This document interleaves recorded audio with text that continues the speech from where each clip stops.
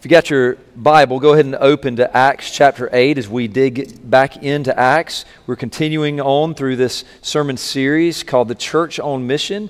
It is a study through the book of Acts.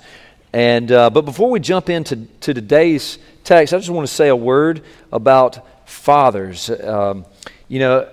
It's kind of like a running joke at least among pastors, how we are prone to just lift up and exalt the calling of motherhood and mothers on Mother's Day, and we just talk so many wonderful things about mothers, and then we get to Father's Day, and we just kind of rake the dads over the coals and saying, you're not doing enough, or you're not, all this kind of stuff. So I don't want to do that. So here on Father's Day, I just want to encourage you, number one, if you're here today, you're in church. If you're listening, then you're doing the best you can. I know during these strange times, but listen, good job on that. That in itself is a wonderful thing, and it sets a certain trajectory. There's a great component to that in terms of just living by example. So good job on that. And I just want to say, I don't want to discourage any dads. I want to encourage you. And so let me just encourage you. Being a dad has been one of the hardest things I've ever done. It has driven me to my knees more than anything else, and yet I am very thankful. And I think about today, for many of you, for many of us, it may be a very challenging day. It can be challenging for different reasons. It could be that you didn't have a good dad, and so you just kind of have a lot of bitterness and resentment towards your father. Or maybe you had a great dad like me, but now he's passed away, and so it can be very challenging. And so there could be a lot of reasons why today can be very challenging. Well, here's a charge I want to give to dads before we jump into this text. And it's just this: pray with your family. Because I do believe that could be more formative and do more things in your home than anything else. Pray with your family. It seems so simple. It's not like I'm challenging you to memorize the book of Leviticus and then just give a Bible study on that every night. I'm just saying, pray. You can leave. I just have so many great memories of my dad at Route 1, Box 35A, New Broughton, Alabama, and getting next to my twin bed, and we would get down on our knees, and he would be right next to me, and we'd pray. Now, I want to tell you, that shaped and formed me in ways that I would have never dreamed during that time. I can't point back to exactly what he prayed, but just the fact that he was praying. You see, prayer in the home is formative. It teaches the importance of prayer and teaches how to pray, but it's also very comforting. I remember that as a child. Even Chris Stapleton recognizes that. If you hadn't listened to a Chris Stapleton song, Daddy Doesn't Pray Anymore, you need to go listen to that. That's a great song. It's got a great hook in the end, but he points out in one of the verses, he says, even when things were bad, Daddy would thank Jesus for everything that he had, a good wife and 3 children and food upon our plates. And he said, everything just seemed right when he'd say grace. Now, I'm telling you, there is a certain comfort that is given, that is imparted to the rest of the family, especially the children, even when things are not good, when things are hard. Even when things aren't right, everything seems right when Daddy says grace. And so I just want to encourage you, say grace before meals, before bedtime. Pray with your family. As it said, a family that prays together stays together. So let's jump into the text. All right, we're going to see, of course, this comes, Acts chapter 8, comes right after chapter 7. I know that you may want to write that down. That's very profound, and I've read a lot of theology books, and I got there. So Acts chapter 8 comes right after chapter 7. What do we see in chapter 7? It was the first martyr. What was his name? Stephen. Good job.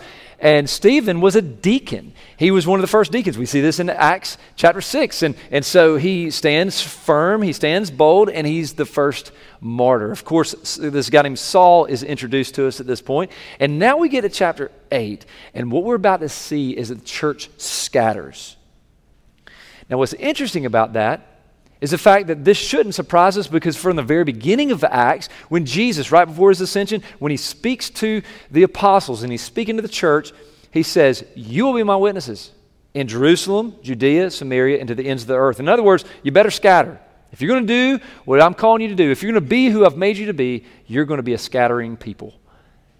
And from its inception, that's why we still go. It's because we were a scattering people. And so today we're going to talk about scattering. Now, what we see out of the gate is one unexpected cause of scattering, and it's persecution. It's very, very interesting that the very reason that the church scattered was because, not in spite of, but because of persecution. In fact, let's jump into the text. Verse 1 and following. And Saul approved of his execution. Again, that's Stephen's execution. He was one who oversaw that. He approved of it. And there arose on that day a great persecution against the church in Jerusalem. And they were all scattered throughout the regions of Judea and Samaria. Stop right there. Now go back to Acts 1:8. What did Jesus say? Be my witnesses in Jerusalem and Judea and Samaria and to the ends of the earth. Up until this point, they hadn't scattered. Now they're scattering, and it says, they were scattered throughout the regions of Judea and Samaria, except the apostles. Devout men buried Stephen, made great lamentation over him, but Saul was ravaging the church, and entering house after house, he dragged off men and women and committed them to prison. Now, there's at least two reasons why this is very significant. First of all, in terms of the meaning of the scattering. You see, under the Old Covenant, the temple was the epicenter of worship. You wanted to worship? You needed to go to the temple. That was the supreme manifestation of the presence of God. And the temple was located in Jerusalem. But what the cross did, among many things, you know what the cross did? The cross delocalized worship. So no longer do you have to come and see, but now you can go and tell, and you can worship God anywhere. And that's one of the major transitions from the Old Covenant to the New Covenant, because now it's not come and see, now it's go and tell.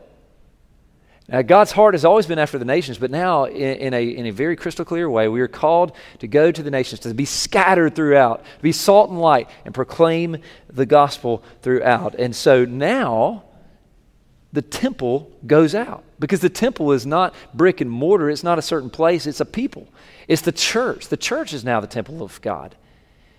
And so we're to go out. And the second reason why this scattering is so important and very significant is the cause of this scattering. And that's the point that I just made.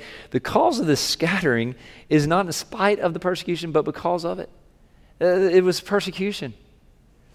So let's dial that back a little bit. Let's think about this. There was a guy named Saul, and there were plenty of other Jews that were right along with him, but Saul was very significant right here because he was mentioned several times, and then we're going to see his conversion in a couple chapters. But here's what we see right here. Saul wanted to thwart the plans of the church. He didn't like the church. They were saying, no way is this church a good thing. And it was because they were zealous for God. And he was saying, listen, we're willing to spill blood to stop the church. And they did. But what they did not do is stop the church.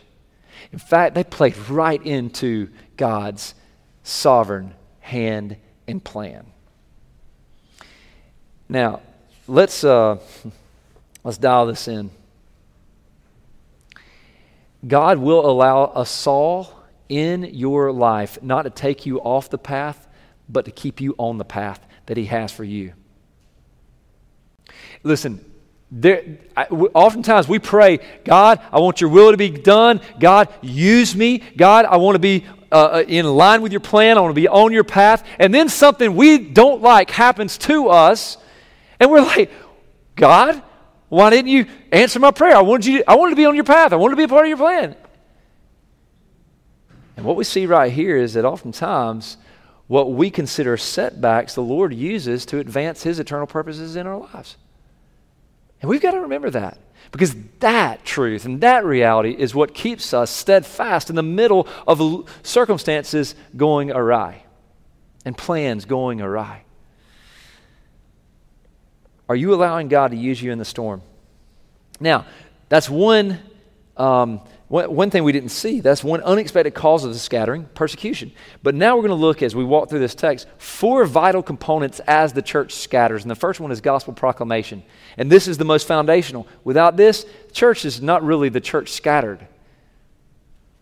And by the way, the church has always had a twofold dynamic. We gather on the Lord's Day, the Lord's people, and we scatter throughout the week, and we're salt and light. And we sprinkle gospel seeds everywhere we go. That's what we're called to do. And if you're not doing that, you're not doing what you're called to do, you're not being who you're called to be. So, gospel proclamation, most foundational. In fact, let's read through the verses 4 through 13 and watch and see how many times it talks about the preaching or the proclamation of God's word and the gospel. Look at verse 4. Now those who were scattered went about preaching the word. Philip, by the way, is one of the deacons. So we've heard about Stephen. He was martyred. Now we're hearing about Philip. Philip went down to the city of Samaria and proclaimed to them the Christ. And the crowd with one accord paid attention to what was being said by Philip when they heard him and saw the signs that he did. For unclean spirits, crying out with a loud voice, came out of many who had them, and many who were paralyzed or lame were healed. So there was much joy in that city. When the kingdom of God comes, really comes, and it's accepted in the hearts of people, that you can, no matter what the circumstances are, you can bet you're going to find joy. Because joy is just not rooted in circumstances. It's rooted in something more profound, more unshakable than circumstances, namely the kingdom of Christ. Verse 9. But there was a man named Simon who had previously practiced magic in the city and amazed people of Samaria, the people of Samaria, saying that he himself was somebody great. They all paid attention to him, from the least of to the greatest, saying, "This man is the power of God that is called great." And they paid attention to him because for a long time he had amazed them with his magic. And they paid attention. Verse 12. Here we go. But when they believed Philip as he preached good news about the kingdom of God and the name of Jesus Christ, they were baptized, both men and women. Even Simon himself believed, and after being baptized, he continued with Philip. And seeing signs and great miracles performed, he was amazed. Now, we saw a lot right there. Let me just kind of break this down. So as the kingdom of God went out with Philip, just as it was with Jesus, there was a lot of healing. There were a lot of what we call compassion ministry or mercy ministry, feeding the hungry, taking care of the poor, a lot of lame people healed, and it was a beautiful, wonderful thing. And listen, we still try to do that through whether it's through medicinal ways or through even taking care of the poor, feeding the hungry, those kind of things. We want to do that. We must do that. In fact, a Christian that's not into that, boy, you have to go back and say, do you really know Jesus, who came and he spoke for the marginalized, and he loves the most vulnerable, and he serves the least of these, and calls us to do the same. But underneath all that, the most foundational thing we must do is preach the gospel. That's something that no other humanitarian effort will ever do. That's given to the church. Gospel proclamation. And the reason is because Romans 1:16 says the gospel is the power of God to salvation for those who believe. In other words, if you don't know the gospel, you can't be saved. And if you don't have the gospel preached, you'll never know the gospel. You'll never hear the gospel, so you can believe the gospel. So, gospel proclamation. Number 2, second vital component as the church gathers is the Holy Spirit. The Holy Spirit. Look at verses 14 and following. Now, when the apostles at Jerusalem heard that Samaria had received the word of God, they sent to them Peter and John, who came down and prayed for them that they might receive the Holy Spirit. For he had not yet fallen on any of them, but they had only been baptized in the name of the Lord Jesus. Then they laid their hands on them, and they received the Holy Spirit. Now, a lot could be said right here, and I think we need to at least point out a couple things. First of all, Philip is not a rogue evangelist. And what we see right here is the authority of a local church. So, in other words, Philip did not go out on his own saying, you know what, I'm just going to preach Jesus, I'm just going to love Jesus, and he was just kind of going out on his own, disconnected from the church. And so any ministry that is not at least connected in some way to a local church and not working to funnel people into a local church is missing it. is missing it. We've got to be connected to the local church. So what does he do? You see the connection there. And then he goes, he says, hey, God's doing some amazing things in Samaria. He tells Peter and John come over, and they lay hands on them. They show, the authority of the apostles, the authority of the church. Now, what happens here is very unique in terms of redemption history. And one of the reasons is because it's a very unique time in redemption history. In other words, this is not normative to the church in all ages. What is it? What am I talking about? It's the Holy Spirit coming and indwelling these believers after they believe in Jesus, and there being a gap of time between that. You see, what we see right here is the same thing we see when the Gentiles heard the gospel in Acts chapter 10 and 11, and that is they wanted to authenticate their faith that, hey guys, in other words, saying, hey guys, I want you all to know these are genuine believers and they are one with you in Christ. Jews, Samaritans, and then later on we'll see in 10 and 11, Gentiles. You see, the Holy Spirit plays, it's kind of like, he's kind of like a shortstop. He plays a lot of roles. And one of the roles that he plays is he authenticates true saving faith. We see this in Acts 2 when the apostles believed, the Holy Spirit came, and there was the manifestation of the Spirit. And we see this right here, manifestation of the Spirit when the apostles were right there. And that's a way of saying that, look, the gospel has made Jew and Samaritans into one new man. This is a beautiful, beautiful aspect of the church. And we'll talk about the implications of that in just a little bit. So the Holy Spirit accompanies salvation. And so if we're going to scatter as the church, we must be empowered by the Holy Spirit, and we must see that only through the power of the Holy Spirit can true proclamation and salvation happen. Number 3, the third vital component as the church scatters, the ministry of rebuke. Now let me just say, this is a ministry that we don't often think of when we think about the church. We can think about the ministry of service, the ministry of encouragement, the ministry, the ministry of preaching, the ministry of singing. We can think of a whole host of ministries. But how often do you hear someone say, you know what I love about that church is their ministry of rebuke.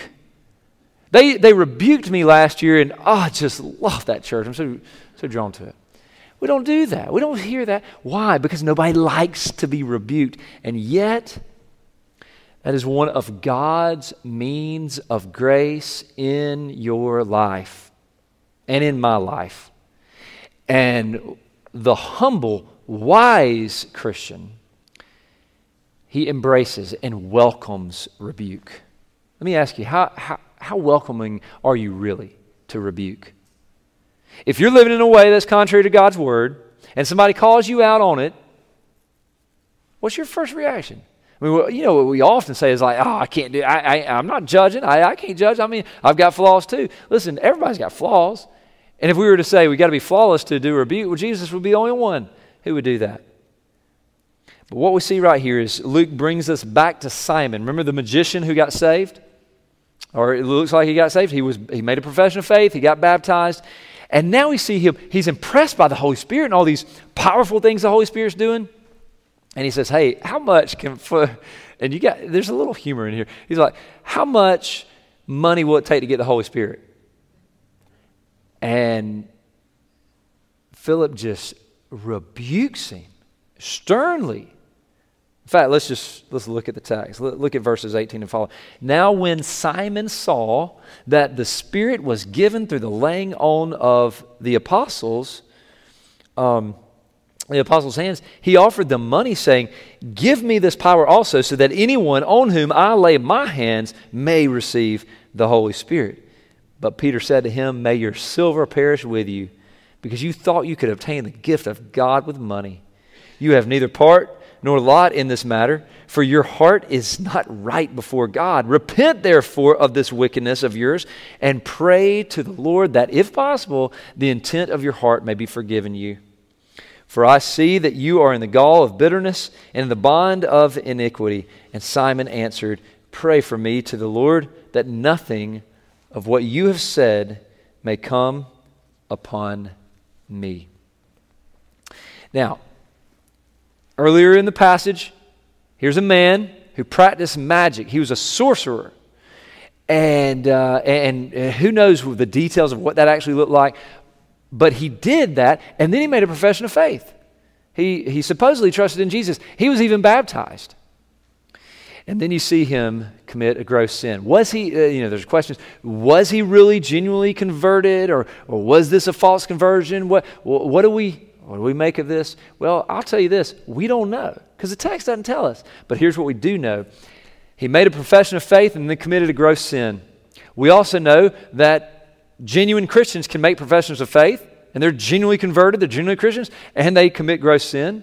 We also know that Jesus said you'll know them by their fruit, and the fruit is in the fruit and the root. The fruit of our lives is the evidence of where our root is, and so we never should be at home in our sin, just kind of shrugging our shoulders to it. So what are we to make of this? Well, I think we are to really zoom in on what we see Philip not doing. Notice what he does not do. He does not do, well, you know what? I mean, you just got to be you. You got to do you. You got, I know you struggle, and he just kind of strokes his ego. But you're a good guy. You really are. You'll get there. No. What does he do? He, in a real way, he kind of bows up at him. And he says, you're in sin. You need to repent. That seems harsh. You know what it is? It's loving. It's the most loving thing that we can do. True love is not mere sentimentality. It's not mushy-gushy. It has teeth. Love does something, and sometimes love does the hard work of saying, you know what? You're wrong here, and you need to repent. Let me ask you, how loving are you really? Do you love the people around you that are going astray? Do you love them enough to risk the awkwardness of confrontation? Do you see the ministry of rebuke that as God's people we're all called to? And then number 4, so fourth vital component as the church gathers is, I'll say this phrase, unity in diversity. Unity in diversity. Look at verse 25. Now when they had testified and spoken the word of the Lord, they returned to Jerusalem, preaching the gospel to many villages of the Samaritans. Now let's go back to where we started with this. So verses 5 and 6. Philip, remember this is the same chapter. So Philip went down to the city of Samaria and proclaimed to them the Christ. And the crowds with one accord paid attention to what was being said by Philip. All right. So to us, in our vernacular, the word Samaria it probably has no connotation. It's probably very neutral, Samaria. When you say Samaritan, the connotation is usually pretty good, probably, right? We say what? Good Samaritan. We'll say that a lot, and we're usually talking about someone who did something good. We usually are talking about giving someone a compliment when we say that. Not so in this culture. Not so. In fact, I remember back in the 90s, do y'all remember the word diss? Do y'all remember that? Where you're like, you diss somebody, and as, when I was in middle school, we used to go back and forth, and like we'd try to diss somebody, and like we'd talk about like their shoes, and then they'd talk about like that shirt, and you just go back and forth, and it's usually lighthearted. But then if you wanted to like do a slam dunk and just kind of shut them down, then you know what the major, like the diss of all time was? Your mama. That was like, oh no, you didn't. You just went like you just went too far right there. And so we'd say those kind of things. Here, in that day, the greatest diss, the greatest insult, would be to call somebody a Samaritan in Jewish life, and they really would. I mean, historians say, scholars say that people would say that in a very real way to dismiss somebody. Oh, they're acting like a Samaritan. To insult somebody. You're acting like a Samaritan. It was very, very wrong. Why? Because they were half-breeds. Half Gentile, half Jew. They were despised by the Jewish community. They just looked upon these people with disgust. And yet what we see right here is the gospel breaking down ethnic and racial barriers. Now, this speaks to our cultural moment. This speaks to us. This speaks to me. This speaks to you right now. You know, we can say a lot of things about our cultural moment. And one of the hard things in navigating through our time right now is and I know a lot of you don't even like to turn on the news anymore. You don't even like to look at Twitter feed because it's so discouraging. It's just always negative, and there's so much. And one of the hard things about navigating our cultural moment is the confusion over terms. You have certain phrases, you have certain terms where you line up 10 people and it would mean something different to everyone. And so to the degree that terms actually help clarify, to that degree they're helpful. To the degree that they confuse, they're actually not helpful. And so you have to almost like say, okay, in a conversation, I say this and here's what I mean when I say this. Because if not, we're just shooting over everybody's heads and we're not using the same dictionary. And that's one of the struggles that we're having. It reminds us of the Tower of Babel. It reminds us that we live in a cursed world, even in terms of how hard it is to communicate using terms. But here's what we know for sure. Let me just state clearly trying to be as crystal clear as I absolutely can. We know without a doubt that the Bible teaches us, number one, that God loves all people of all races, no matter what the race is, and therefore we as God's people are to love all people of all races. Amen? So we know that with crystal clarity. And we also know this: racism is a sin. Now, when I say racism, again, that's one of those terms that, what are you talking about? Systemic racism? What are you talking about? And depending on who you're talking about, there are broad definitions of racism. There's narrow. I would use right here, when I say this right now, I'm using it more in a more narrow fashion. I think there needs to be just discussion over the broad definition. But when I say racism, I'm talking about hating someone because of the color of their skin, because of their background or culture, and actually thinking that your race is better, even if it's implicit, thinking your race is better than somebody else's. Let me just say, racism, according to the Bible, is antithetical to the cross of Jesus Christ. And it's blasphemy against our Creator God. And we know this because of Revelation 5. Look at this, Revelation 5, verse 9 and 10. And they sang a new song, saying, "Worthy are you." Who's the you? That's Jesus, the Lamb of God. "Worthy are you to take the scroll and to open its seals, for you were slain, and by your blood you ransomed people for God from every tribe, every language, every people, every nation. And you have made them a kingdom." Not many kingdoms, not different kingdoms, like we got the white kingdom over here and black kingdom over here and brown kingdom over here. You made them a kingdom and priests to our God, and they shall reign on the earth. So we know that with crystal clarity. And I think we need to start there, and then we work out and we tease out through discussion. Usually, it's a good discussion, by the way. It doesn't happen.